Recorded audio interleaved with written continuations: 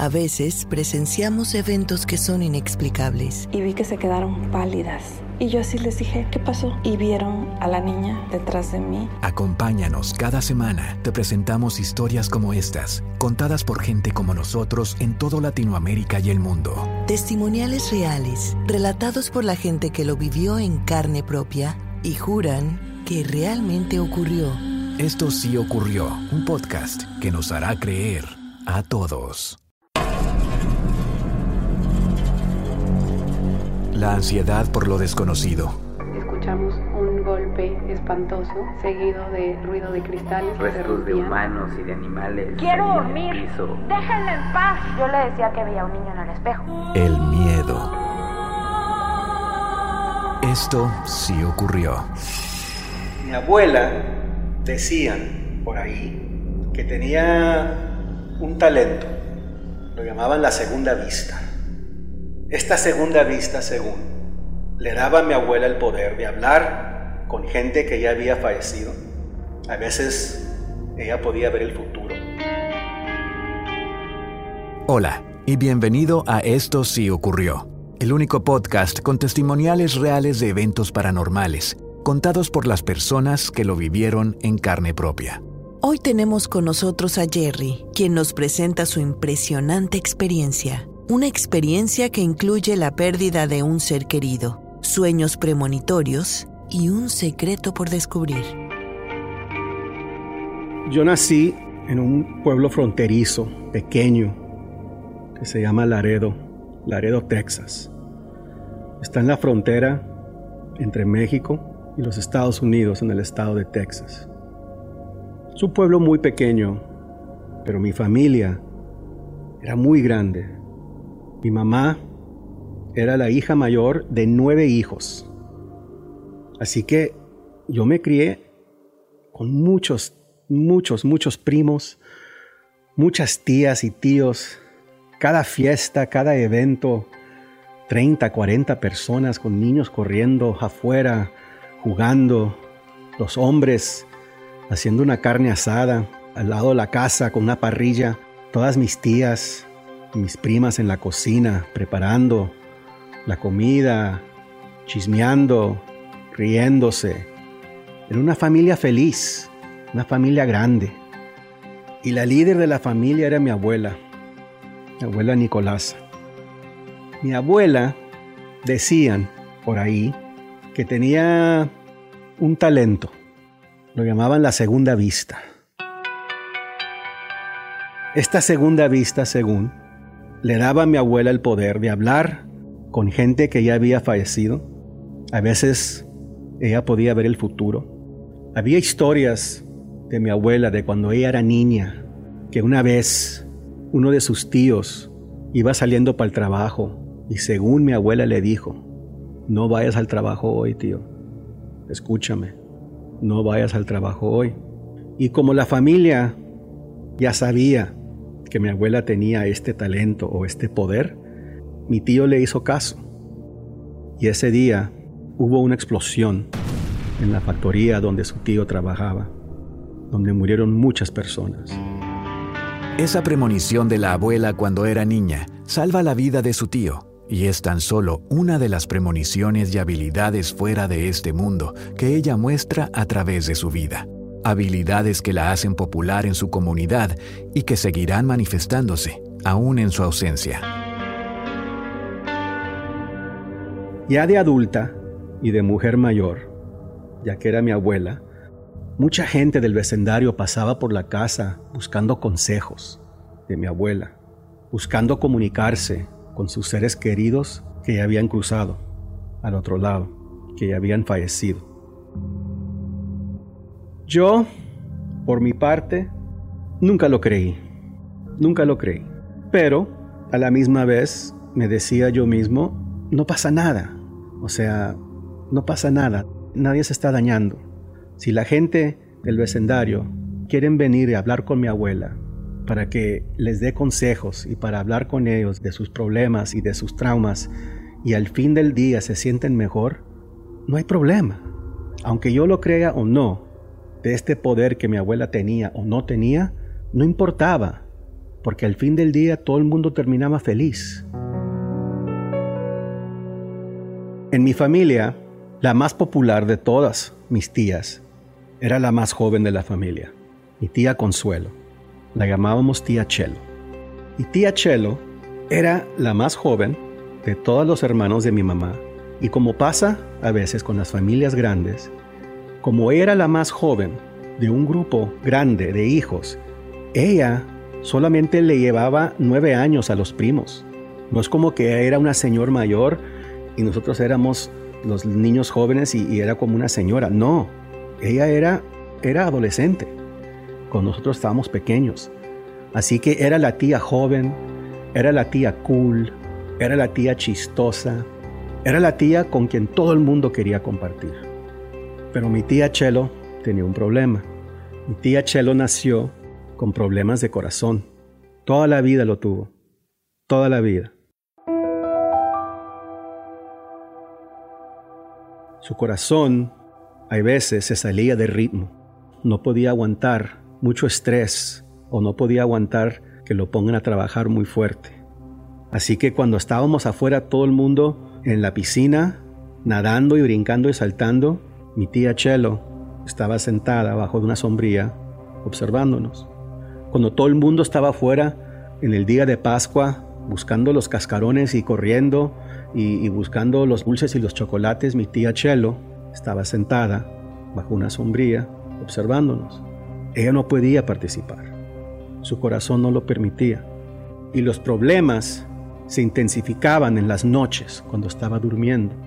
Porque a veces el corazón, cuando el cuerpo no estaba activo, era cuando se sacaba de ritmo. Y muchas veces ella despertaba en medio de la noche tosiendo, ahogándose, con dolor del pecho. La llevaban al hospital, la tranquilizaban, la estabilizaban y luego regresaba. Pero los doctores y todo el mundo sabía que lo más peligroso para mi tía era cuando dormía por las noches. La abuela y la tía Chelo son dos de las personas más importantes en la vida de Jerry y tristemente, su tía Chelo sufre de una condición que podría resultar mortal en cualquier momento. Pero ese no es el único problema. Esto sí ocurrió.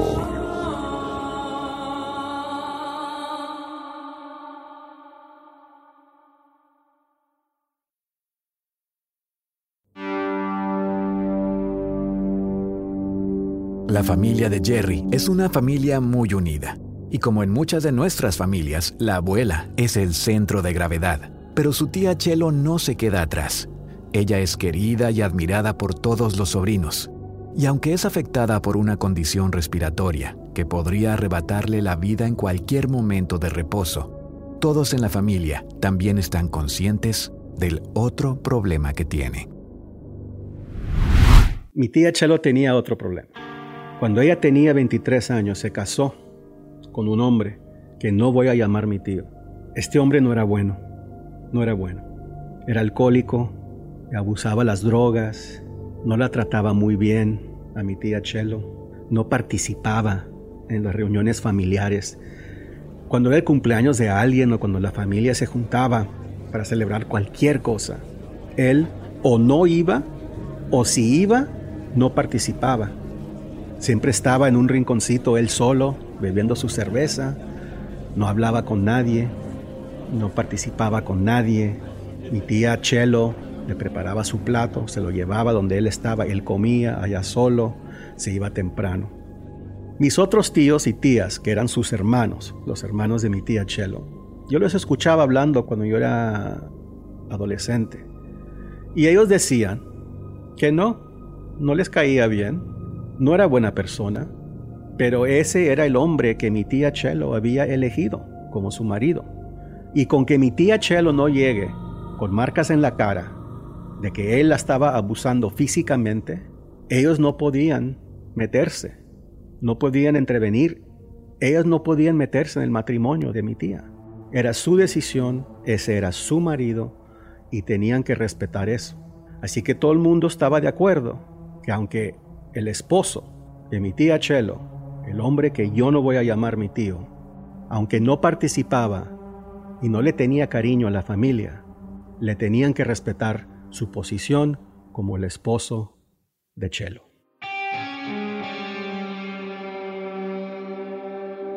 Cuando mi abuela, a sus 93 años, por fin falleció, la familia, obviamente, destruida emocionalmente, mi abuela era una fuerza en la familia, era la líder, sin duda era líder de la familia.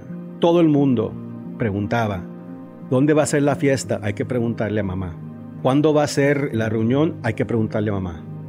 ¿Qué es lo que vamos a hacer este día? Hay que preguntarle a mamá. Todo era confirmado por mi abuela. Y cuando mi abuela murió, esa responsabilidad se pasó a mi mamá, que era la mayor de todos los hijos. Después de la muerte de mi abuela, un par de mis tíos y mis tías empezaron a decir que mi abuela estaba hablándoles en sus sueños, que mi abuela estaba apareciendo en sus sueños y les daba consejos. Nada específico, simplemente cosas positivas, cariños, y cada vez que contaban se emocionaban y lloraban. Yo, de mi parte, seguía dudando. Yo no creía en eso. Yo pensaba que eran sus imaginaciones, eran el hecho de que ellos extrañaban a su mamá, que extrañaban a mi abuela, y eso es lo que estaba causando los sueños. Pasaron 5 años y luego pasó algo horrible. Mi tía Chelo murió mientras dormía. Simplemente no despertó. El fallecimiento de la querida tía Chelo, aunque siempre posible en sus mentes por su condición, toma por sorpresa a todos en la familia y desencadena una serie de eventos paranormales en la vida de Jerry que revelan un importante secreto. Y era lo que todos en la familia temían, porque sabían que sus momentos más peligrosos con su condición de corazón era cuando dormía. Y todo el mundo lo decía, algún día Chelo no va a despertar. Y por fin pasó. La familia estaba destruida. Chelo, mi tía Chelo, era una luz brillante. Su risa, su sonrisa, su energía contagiosa y positiva ya no iba a ser parte de la familia. Y todos estábamos devastados. El esposo de mi tía Chelo, el hombre que no voy a llamar mi tío, no participó ni en el funeral, ni en el velorio, ni en ninguna reunión que hicimos para celebrar la vida de mi tía Chelo. Todo el mundo lo aceptó como él siendo como siempre ha sido, y nadie cuestionó y nadie dijo nada. Después de una semana de la muerte de mi tía Chelo, mi abuela me llegó a mí en un sueño. Yo tenía 13 años y solo me dijo 3 palabras mi abuela en mi sueño. No puede respirar. No puede respirar. Desperté asustado, llorando. Lo tomé como una pesadilla y me olvidé. Hasta la próxima noche que mi abuela regresó en mis sueños con el mismo mensaje. No puede respirar. No puede respirar. Pasaron como 4 o 5 días. Yo ya tenía miedo a dormirme, no quería dormirme porque no quería tener ese sueño. Hasta que por fin hablé con mi mamá y le conté lo que había pasado. Le conté de mi sueño. Le conté del mensaje que me había dado mi abuela. Se le llenaron los ojos a mi mamá de lágrimas y me confesó que ella también había tenido ese mismo sueño, con el mismo mensaje. El mensaje de la abuela a Jerry y su madre, más que críptico, parece ser una reafirmación de la manera en que su tía Chelo murió, pero por alguna razón les deja una sensación de que algo no está bien y deciden hacer algo al respecto. Decidimos hablar con mi tío Roberto. Mi tío Roberto trabajaba en la cárcel de la ciudad de Laredo. Era una guardia de seguridad en la cárcel. Pero su mejor amigo, un hombre también llamado Roberto, era detective con la policía. Mi tío Roberto y su mejor amigo, que todo el mundo llamaba Beto. Beto se crió con mi tío Roberto en la casa. Eran mejores amigos desde que tenían 6 años. Y Beto se pasaba todo el tiempo posible en la casa de mi abuela, y mi abuela lo adoraba y lo trataba como su propio hijo. Y Beto, ahora un detective con la policía, también quería mucho a mi abuela y la respetaba mucho. Mi tío Roberto habla con su mejor amigo, Beto, y le cuenta lo que pasó con mi mamá y conmigo y con los sueños que habíamos tenido de mi abuela. Y mi tío Roberto le pregunta a su mejor amigo, Beto, que si hubo algún tipo de investigación sobre la muerte de Chelo, si alguien había hecho preguntas, si alguien había hablado con el esposo, el hombre que yo no voy a llamar mi tío. Y Beto dijo que no. Como todo el mundo, un pueblo pequeño, todo el mundo sabía que mi tía Chelo tenía este problema del corazón.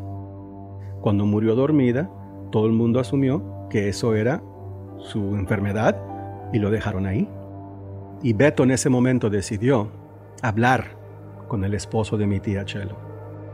Después de 8 horas de entrevistándolo, el esposo de mi tía Chelo, el hombre que no voy a llamar mi tío, admitió que después de llegar borracho una noche y pelear con mi tía Chelo, esperó hasta que se durmiera y la sofocó con una almohada.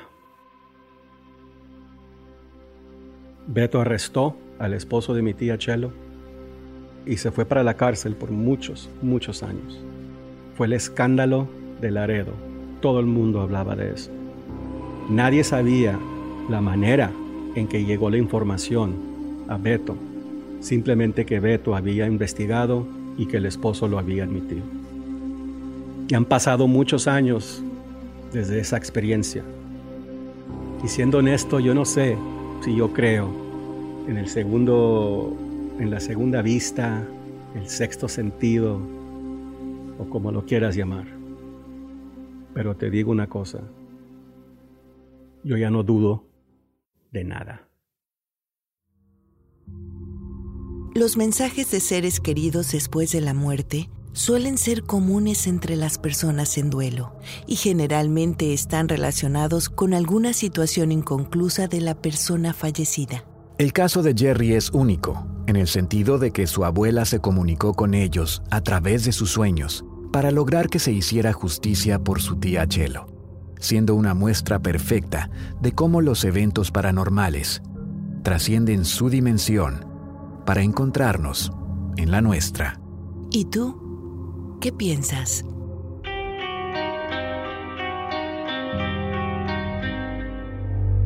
Estamos buscando personas que tengan historias paranormales para compartir con nosotros en nuestro próximo episodio. ¿Tuviste una experiencia con fantasmas, ovnis, criaturas extrañas o cualquier otra cosa que no puedas explicar? Queremos escucharlo.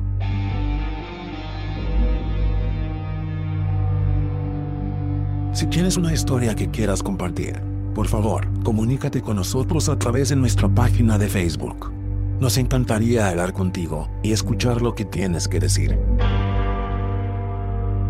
Si siempre has querido hablar sobre una experiencia paranormal que has tenido, esta es tu oportunidad.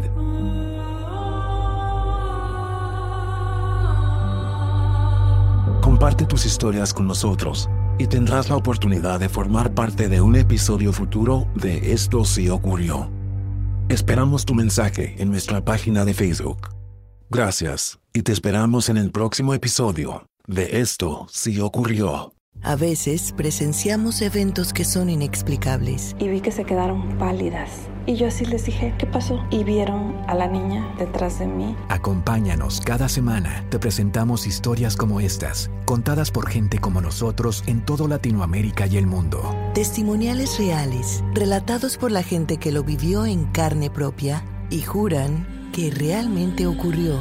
Esto sí ocurrió, un podcast que nos hará creer a todos.